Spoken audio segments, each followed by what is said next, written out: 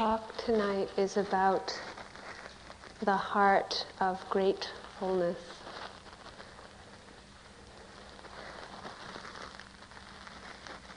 I once read that Carl Jung said that a group of people can never conquer another group of people because the spirits of the people who apparently conquered, enter the children of the people who have been conquered when they are born. I'll repeat it. Carl Jung once said that a group of people could never really conquer another group of people because the ancestors or the spirits of the people who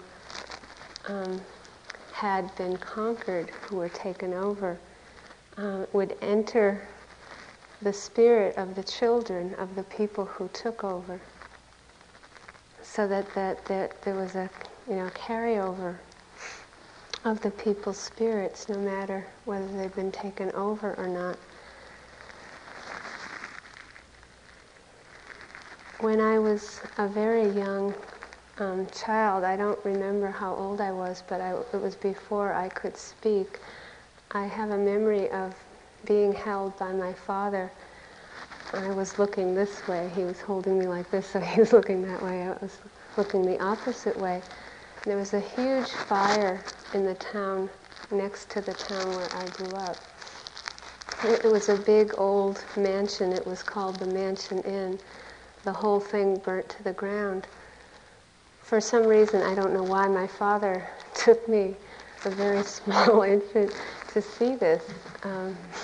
Maybe he just wanted to go and had to bring me with him. And I just remember screaming my brains out, just, crying and crying and crying. And I remember my father was trying to comfort me, and he was just holding me up to look at the fire and saying, "It's just fire, it's just fire." And I knew it wasn't the fire that was bothering me. I could see that the fire was okay and I felt safe. But there was something about the place. There was something about, I couldn't speak, but there was something that really upset me.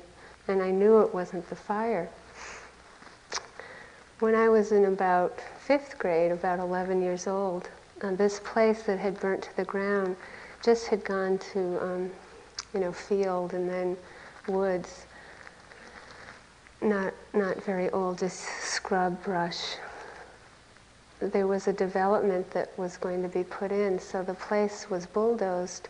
And when it was bulldozed, they found out it had been an ancient Indian burial ground.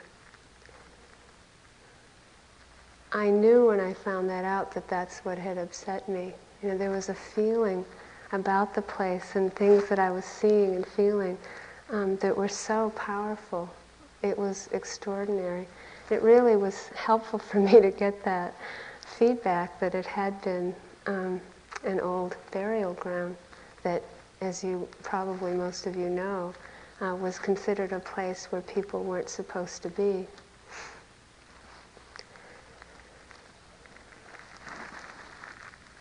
I'm very, very grateful. I think it's one of the things I'm the most grateful for where I grew up. I grew up on Lake Cotichuit, on a beautiful lake in the woods, and there was a path around the lake that I always felt had been made by Native Americans. I used to wander in the fields. The family I lived in was pretty intensely filled with suffering. And this time that I spent in nature, which was most of my time, was incredibly nourishing and healing. In fact, I feel like I was raised and nourished a lot by, it's hard for me to put into words, but devas and spirits outside. I still feel this gratitude for these times I spent outside. A lot of the gratitude I have is actually to the people who lived here, the Native Americans. And I just felt their presence so strongly when I was a child and growing up, and still do. Even when I walk around here, there's a heritage that we've received that mostly we haven't acknowledged or appreciated as a culture. I'm beginning the talk with this because today is a holiday that is a very important holiday for our culture, and it actually came from the Native Americans. There was a Iroquois prayer of Thanksgiving, and the whole way that we celebrate it was given to us by the Native Americans. It's very specific to this part of the world.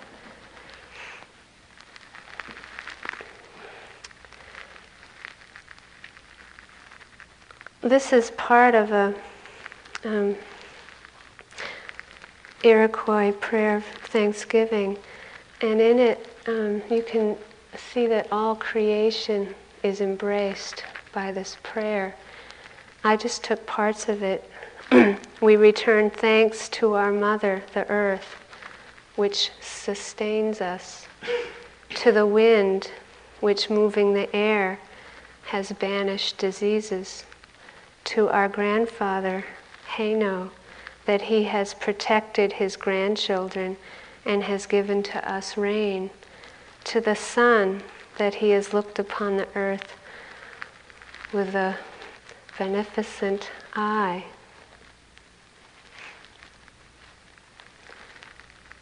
We have so much to learn from the wisdom of the Native American spiritual traditions, at least what is left, which hasn't been lost.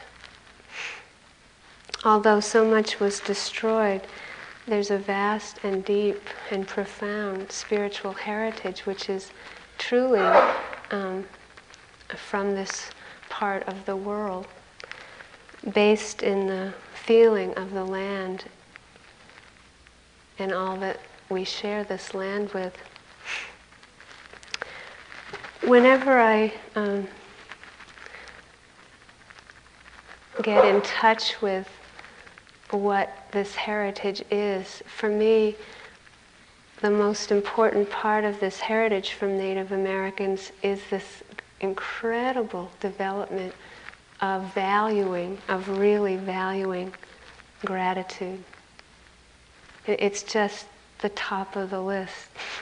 In anything I've read or anything I've experienced, it's this is the most important thing in this spiritual tradition.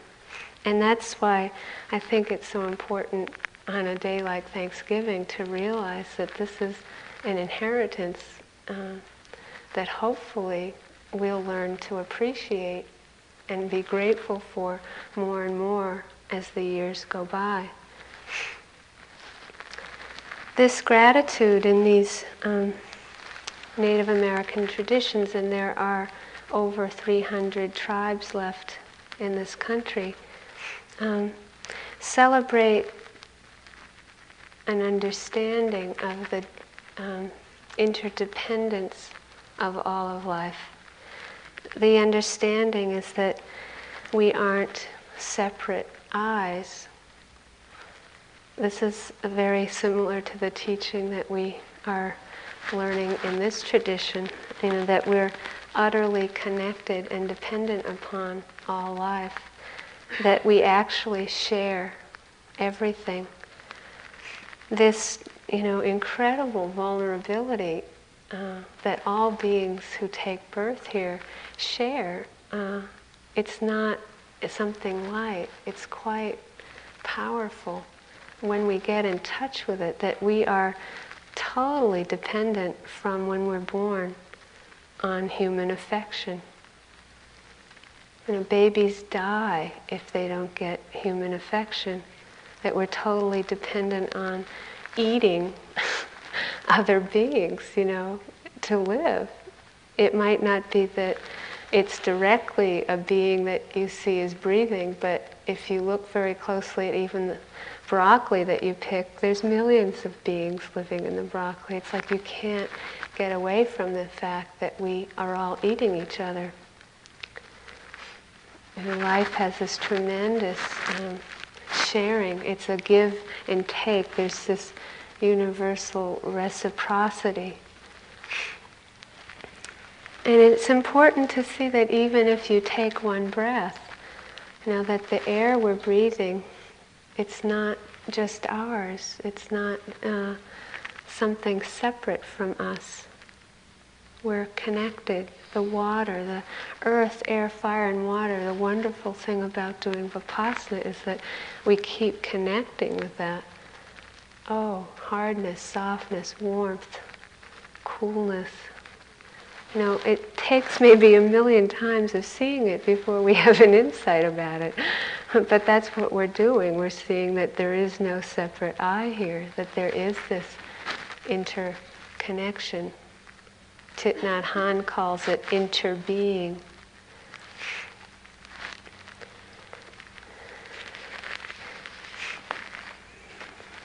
So gratitude includes not only gratefulness to other human beings, but to all beings, seen and unseen, that we're dependent on for our health and our well-being. We live in this tremendous community, or sangha, of beings that we're sharing life with, and it's very precious. There's a joyous humility and a simplicity that comes from being aware of this interbeing or interconnectedness.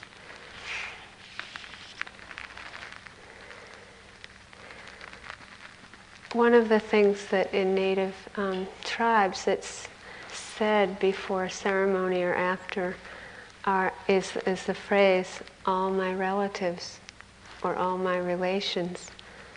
It's just a basic, fact of understanding that we're all family, that we share this home, the earth, and that we're all one family, including, cockroaches, chipmunks, chickadees. What would your life here be like without the chickadees, or the chipmunks, or the cockroaches?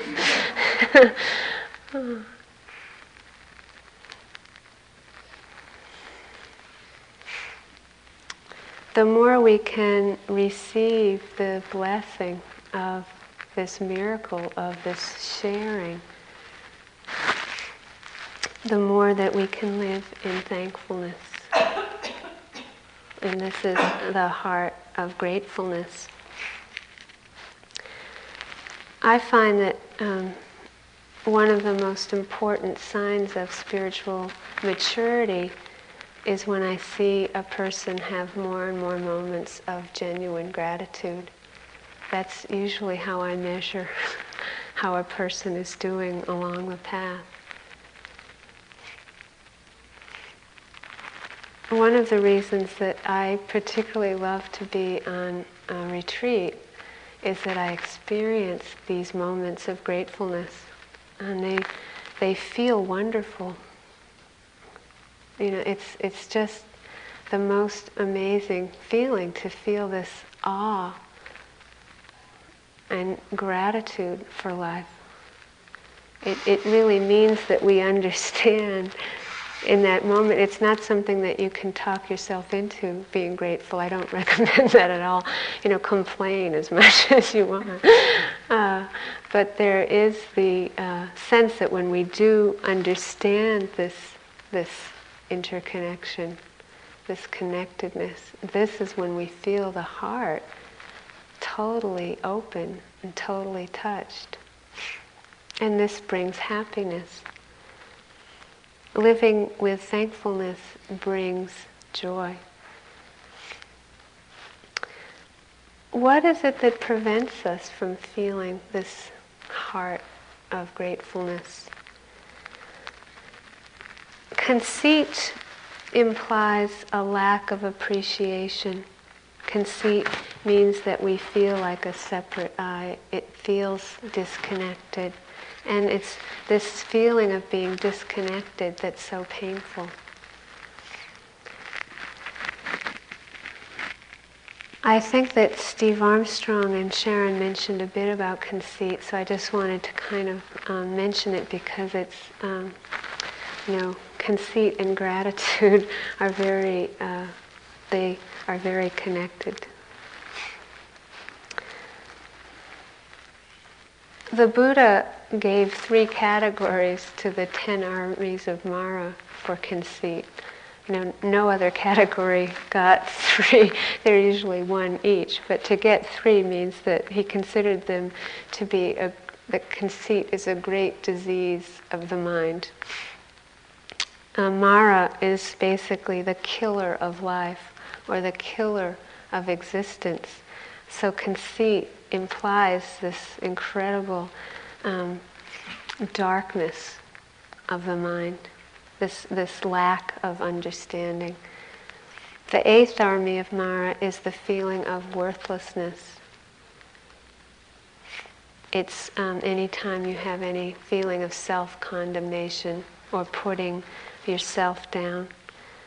The 9th army of Mara, which I'll probably try to talk about in another talk, is the desire for gain or reverence or fame. And the 10th army of Mara is very related to the 8th in that it's the feeling of self-importance. The 8th is a feeling of worthlessness, the 10th of self-importance, or a feeling of needing to put other beings down. Often we think of conceit as self-importance, so it's important to see that conceit implies any kind of separate self-reference, I, me, or mine. The root of these separate self-references are the belief that the body is mine, the belief that thoughts are mine, or feelings are mine, or emotions are mine. The Buddha said that conceit should be regarded as madness.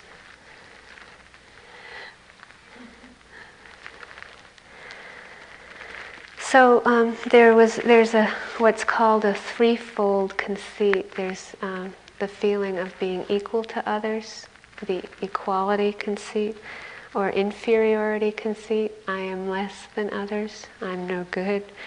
I'm worse than others. And there's superiority conceit. I am better than others.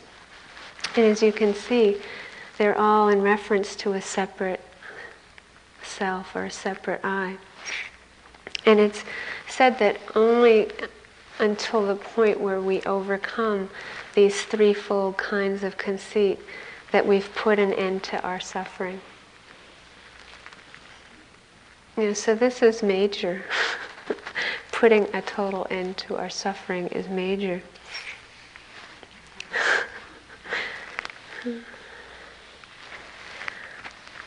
It's also to keep in mind that in our culture, it's conceit is just considered to be that superiority, I am better idea. But this includes I am equal, I am worse. And I think that's a much more comprehensive understanding of conceit.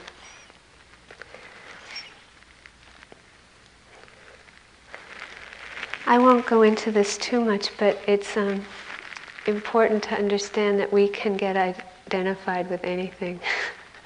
So it's amazing to see that we can get identified or attached to being no good. But being no good can actually be an identity for us, and it often is for people in our culture. It has very deep roots. We can also become attached to feeling the best. That need to feel special, or that we're doing good, we want to feel the best at the practice. If you are honest, you might look and see that you've been identified with both of these a lot in the retreat, in our life. needing to feel special and feeling like excrement. There's this incredible back and forth journey, and one is inflation and one is deflation. One of the ways that we can find an inner balance between the polarity between self-condemnation and self-importance, or between inflation and deflation, is discovering gratitude within ourselves.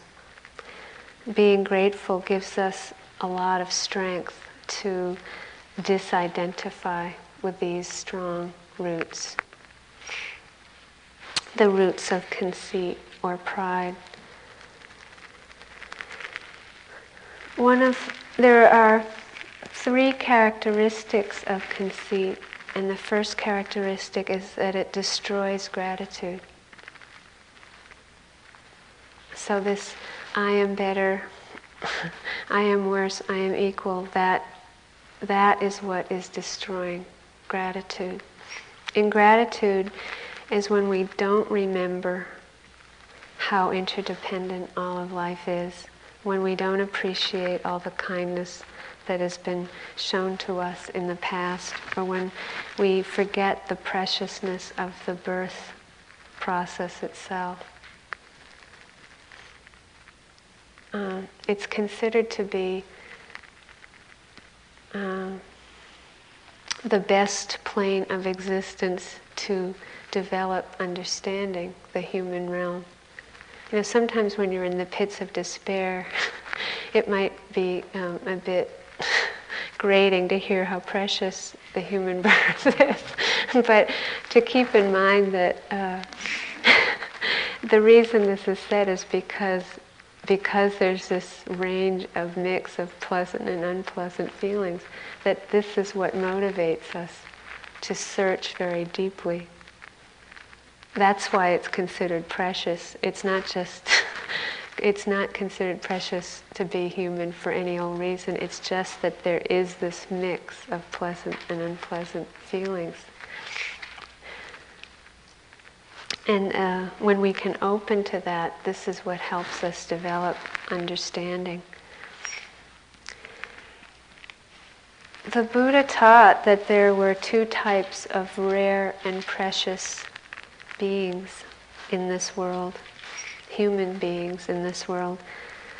The first, the translation is one who is a benefactor. But basically, it's a benefactor is someone who has touched our heart, someone who has done kind things for us, someone who has shown us kindness. The second rare and precious type of human being is someone who is grateful, one who genuinely appreciates the kindness shown to them. In this category, I'm not just including human beings. It's being grateful for any kindness shown to us, any sharing of life. An ungrateful person can't recognize and can't acknowledge the many kindnesses shown to them in their life, and therefore they can't feel grateful. And it's important to understand when we can't feel grateful, this is when we feel disconnected, and it's that disconnection that is the pain, that is the suffering. The more separate we feel, the more the heart is like a stone. Self-pity and self-glory are a masquerade for a very deep insecurity. They're a defense. Developing understanding and gratitude is an antidote for that insecurity, for that very deep angst.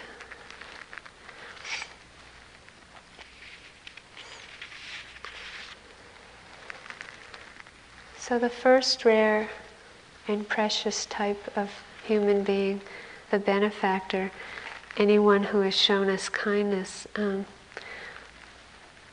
you can just reflect on this. It can include parents or friends, family members. It can include teachers, dogs, cats, coyotes, chipmunks. It doesn't have to fall in the range of human beings, but it's important to include human beings in your repertoire if you can. The need for love, our human need for love, is at the basic core of our survival. However talented or skillful we are as a human being, if we're left alone, we're not going to survive. And this especially is true if we're young, when we're born or young, or if we're old, or if we're sick. We really depend on the support of others. Now just look at how much support we need to do this practice, never mind survive.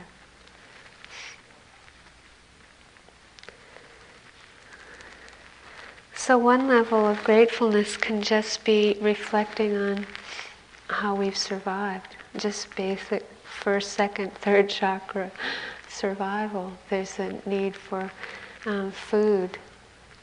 Hunger is so painful. Or shelter. Or health. Education. Affection. These are all things we take for granted in our culture fairly much, but most of the world doesn't take these things for granted.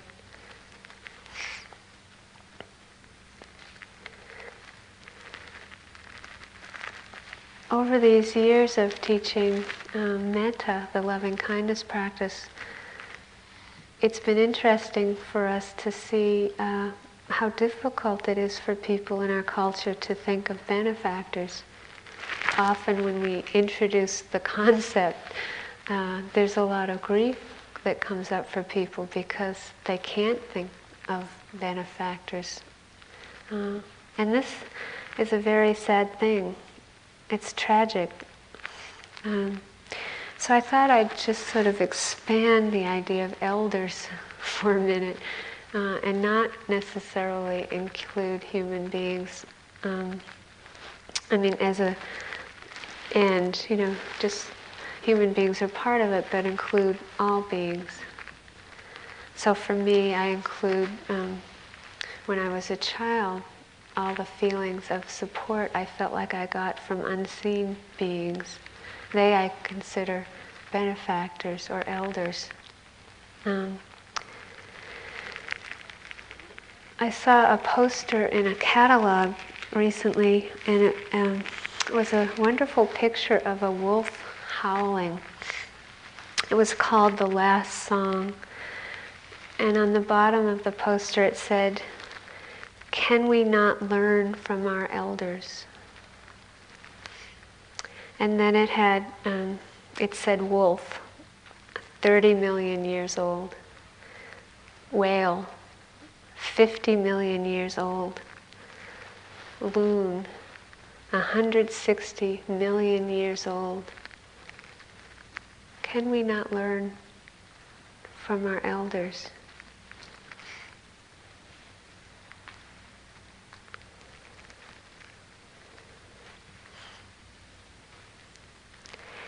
Even if our parents were more like children than adults, or maybe they were really like parents, whatever has happened for you, if you're alive, it means that somebody did a lot. Somebody did a lot for you. Someone had to have touched your heart enough to keep you going. Somebody changed the diapers, or you wouldn't be here. So there has to be this basic understanding. I think if you're a parent, you really get how much it takes. Sometimes I think the whole way that the human development unfolds is so stupid. I mean, we have children, when we're children ourselves. And when we're at the age to be grandparents, we're just getting it together enough to really help a child. And it's important to keep in mind that this is the situation. So it can help us have some compassion for how it happens. It's just not that easy.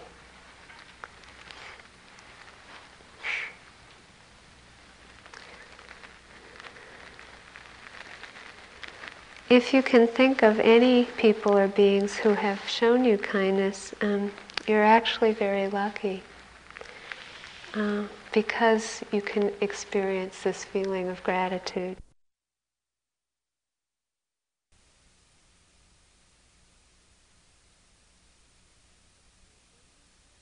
And it may not be an elder.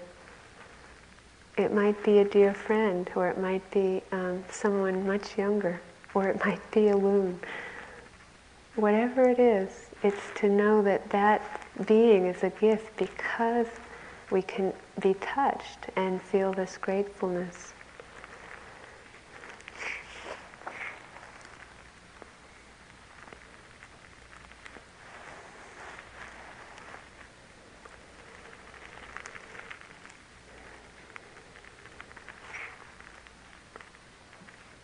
My mother died when I was about 13 years old. When she died, the woman who lived across the street from me came over and gave me the book Siddhartha by Hermann Hesse and left. No hug, no words, but this book really helped me tremendously. Probably most of you know the story, but it's a story of someone named Siddhartha who searched very deeply for the truth, meets the Buddha, and eventually this river, this stream, becomes his great teacher. He learned to sit by the river and listen to the river, and learned from everything that came downstream in his life, and developed this deep understanding of life. The book came at just the right time for me, and I feel for her this incredible gratefulness because she was my first spiritual friend. And her gift had a lot of meaning because I felt this unbearable loss.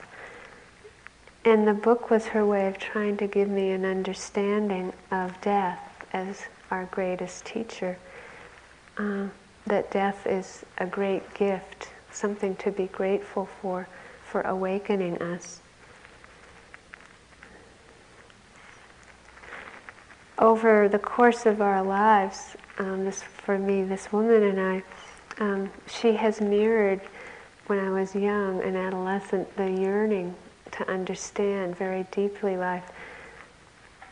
At least when I was growing up, there weren't that many people who could do that for me, who really mirrored this incredibly intense desire to understand death and life.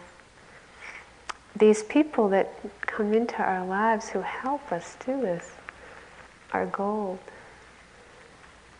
The Buddha taught that the highest blessing we can receive is a spiritual friend. The highest blessing.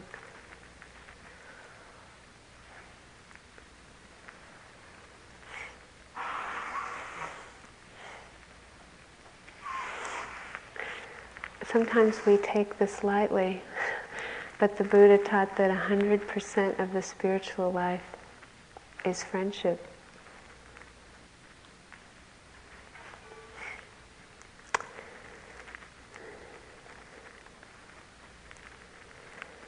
I'd like to read something from the prison letters of George Jackson.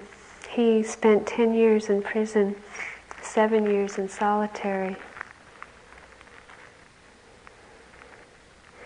It's about our human sensitivity to kindness. The significant feature of the desperate man reveals itself when he meets other desperate men, directly or vicariously, and he experiences his first kindness. Someone to strain with him, to strain to see him as he strains to see himself. Someone to understand, someone to accept the regard, the love that desperation forces into hiding. Those feelings that find no expression in desperate times store themselves up in great abundance, ripen, strengthen, and strain the walls of their repository to the utmost. Where the kindred spirit touches this wall, it crumbles. No one responds to kindness. No one is more sensitive to it than desperate men.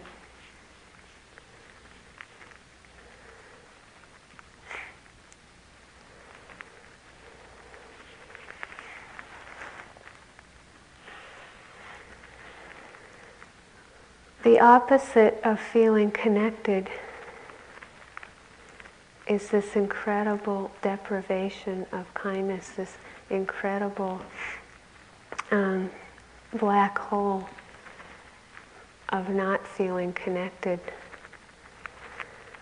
On the retreat that I did for 2 months this past spring, I was really touching some very early childhood feelings of this deprivation or desperation for being, for any kind of human affection.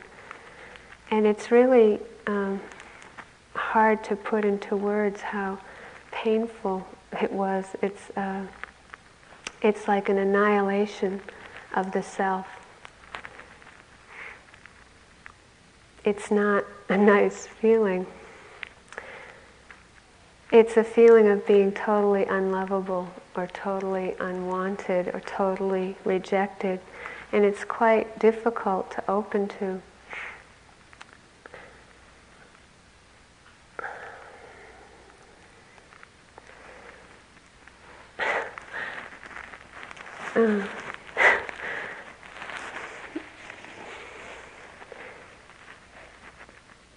There were 2 people that gave me things during that time, and I wanted to talk about, but I didn't think I'd start losing it.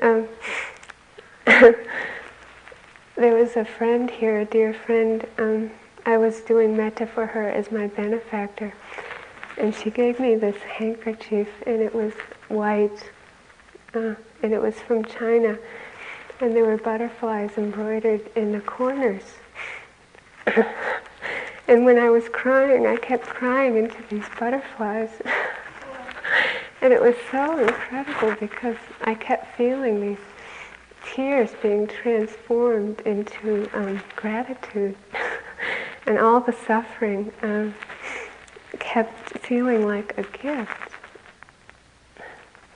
It was very powerful. And then Stephen gave me this rock that was from Africa, very shiny and deep red. And whenever I was doing walking meditation, I would hold the rock and just feel that feeling of being connected. There were so many moments of my early life that I didn't feel this feeling. And it really can break the heart. Sometimes it feels like it can be a permanent broken heart. But actually it's friendship, really deep friendship that heals that.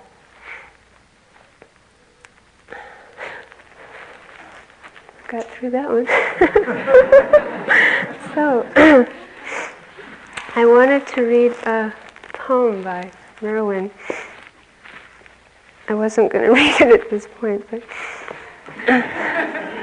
Might give everybody a break.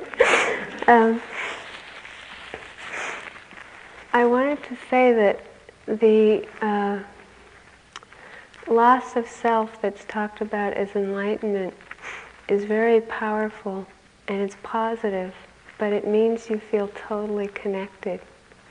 It's a total letting go, but it's not this void, it's feeling totally connected. An annihilation of the self, this lack of human connection, this lack of affection, is a totally black loss of self. It's dark. And it isn't a joke, it's what people really go crazy from. And this is why I'm trying to stress that friendship, any kind of time that we've been touched by another being, breaks that cycle. And it cuts through the belief that we are unlovable, are unwanted. So friendship is something to me that the Buddha was really right about. It's 100% of the spiritual life.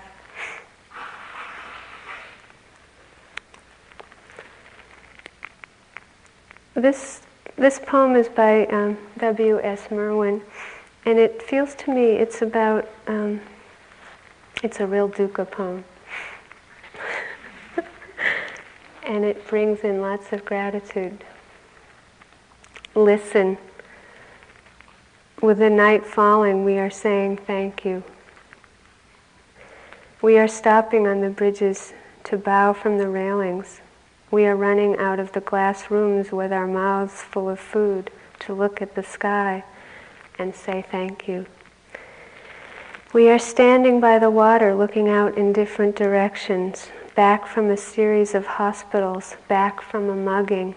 After funerals, we are saying thank you. After the news of the dead, whether or not we knew them, we are saying thank you. Looking up from tables, we are saying thank you. In a culture up to its chin in shame, living in the stench it has chosen, we are saying thank you. Over telephones, we are saying thank you.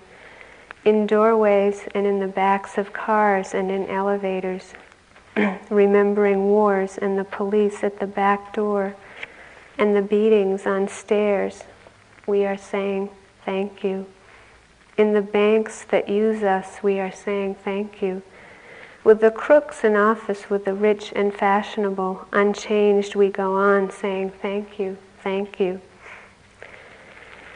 With the animals dying around us, our lost feelings, we are saying thank you. With the forests falling faster than the minutes of our lives, we are saying thank you. With the words going out like cells of a brain, with the cities growing over us like the earth, we are saying thank you faster and faster. With nobody listening, we are saying thank you. We are saying thank you and waving, dark though it is.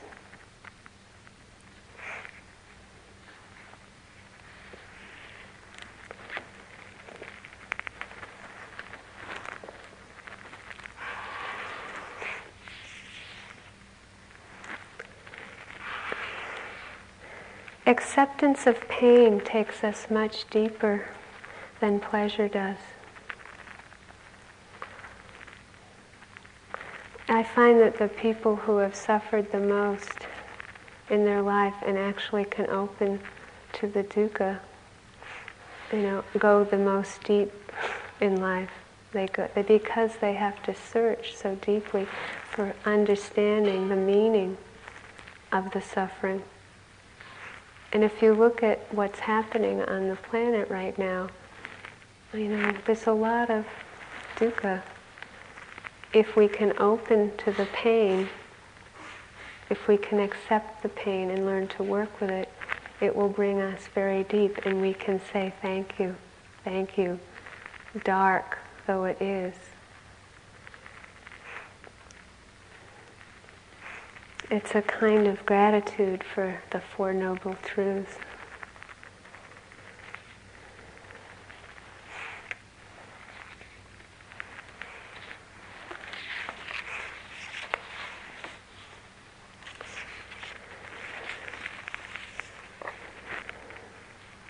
had an experience this spring. My nephew came back from the Persian Gulf from the Marines, and I went to see him the day he arrived home. The worst scenario in my heart was that he would have come home very closed, armored, shut down, or even happy that he had been there. I didn't have any idea what to expect or what would happen. So when I saw him, he was with his girlfriend and I took them out for lunch. I felt like I was with an angel. It was a very transforming experience for me because I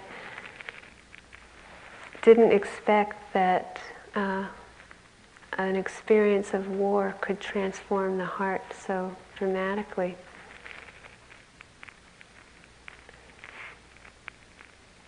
He was totally shattered. And tears were coming down his eyes the whole time he was talking to me, and he was shaking all over. But he was just filled with appreciation for being out of the war, out of the horror of war. He was so appreciative of the food he was receiving, for the friendship, for the affection I was giving him. It was a feeling of being with him when he was 3 years old. And I felt like I had this connection with him again, that, when people grow up, that you sort of lose that total feeling of no duality. And I was really shocked that that could happen from an experience of being in the war. I went back to this, went to teach the retreat at Yucca Valley right after I saw him, and I felt that he had gone deeper than a lot of the people that I saw at the retreat. It was quite shocking for me, and a really deep teaching, that if we can really open to dukkha fully, that it does transform the heart, and it can take place in the most strange places. It doesn't necessarily always happen when you're on the cushion.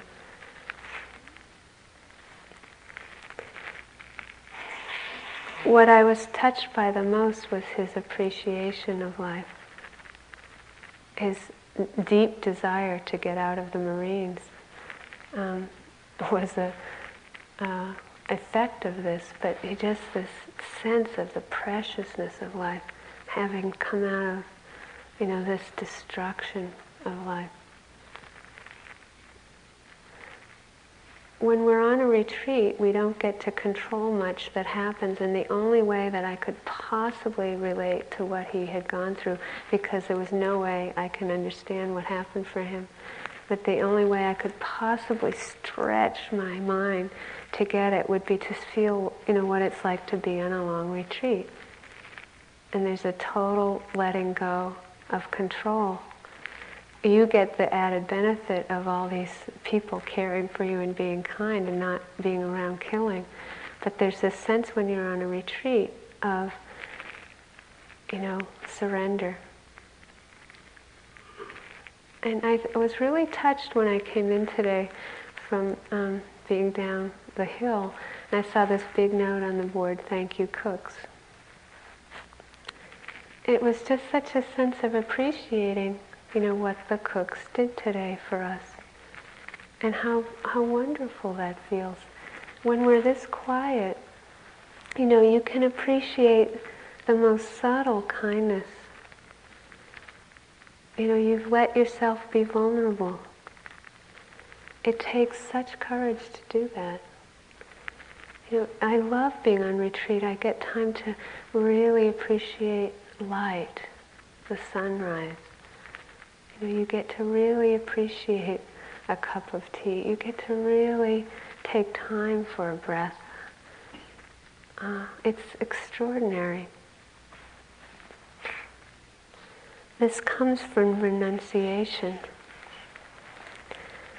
Ultimately, in our deepest experiences of anatta, when there's no I or no you, when there's no duality, there's no greed, hatred, or delusion.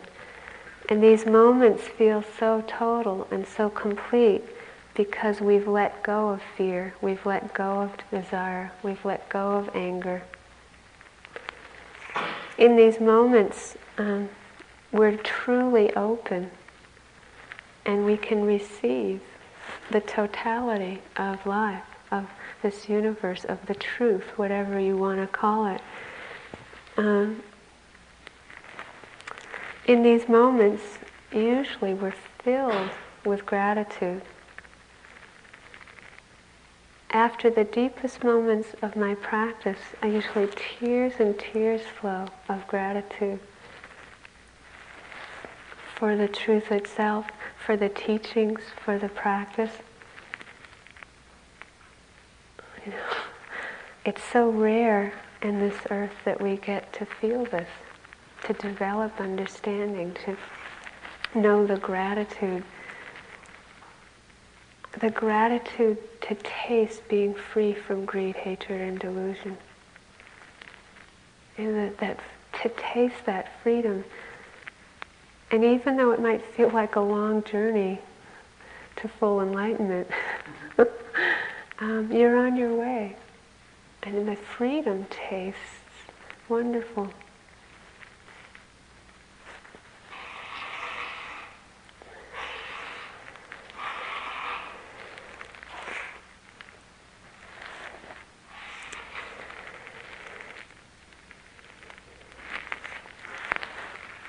One of my very favorite, I don't know what to call it, it's a chant, it's the Navajo Nightway chant, and there's many parts to it.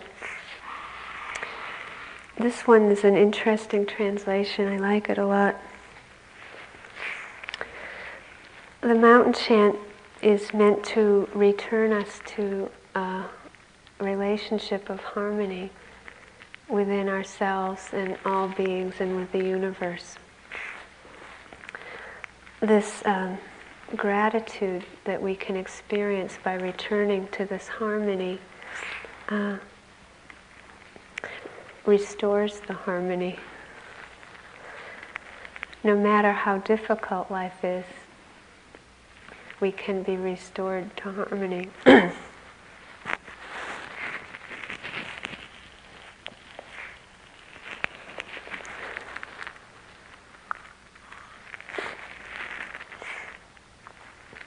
I've read part of it before, but this is a bigger chunk. House-made of dawn, house-made of evening light, house-made of the dark cloud, house-made of male rain, house-made of dark mist, house-made of female rain, house-made of pollen, house-made of grasshoppers. Dark cloud is at the door. The trail out of it is dark cloud. The zigzag lightning stands high upon it. An offering I make. Restore my feet for me. Restore my legs for me. Restore my body for me. Restore my mind for me. Restore my voice for me. This very day take out your spell for me. Happily I recover. Happily my interior becomes cool. Happily I go forth. My interior feeling cool, may I walk. No longer sore, may I walk. Impervious to pain, may I walk. With lively feelings, may I walk. As it used to be long ago, may I walk. Happily may I walk. Happily with abundant dark clouds, may I walk. Happily with abundant showers, may I walk. Happily with abundant plants, may I walk. Happily on a trail of pollen, may I walk. Happily may I walk. Because being as it used to be long ago, may I walk. May it be beautiful before me. May it be beautiful behind me. May it be beautiful below me. May it be beautiful above me. May it be beautiful all around me. In beauty it is finished. In beauty it is finished.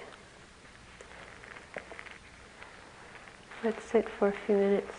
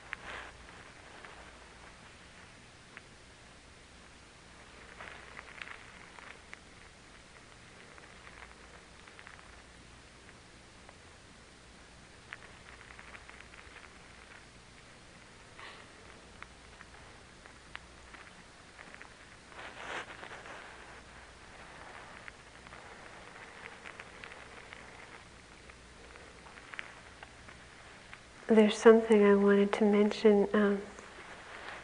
This point in the retreat, Thanksgiving often marks a certain place for everyone, especially if you've been here the whole time. To keep in mind it is a marathon. Usually I call this last part Heartbreak Hill. There's a marathon in Boston where, it's 26 miles and the last part of it is this big hill. It's flat the whole way. Then the last part is this big hill and they call it Heartbreak Hill. We're at Heartbreak Hill. And to keep in mind that it takes a lot of energy to do this. It's hard work. Respect and appreciate the power of this and really try to make it. You can do it. Sometimes I don't think I can make it, and I'm just teaching it. It takes a lot of endurance.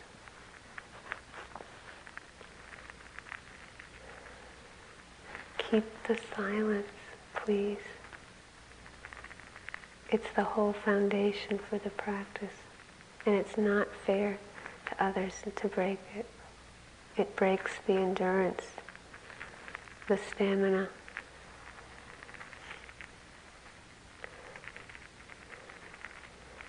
If there's tears, may they turn into butterflies, and happily may you walk.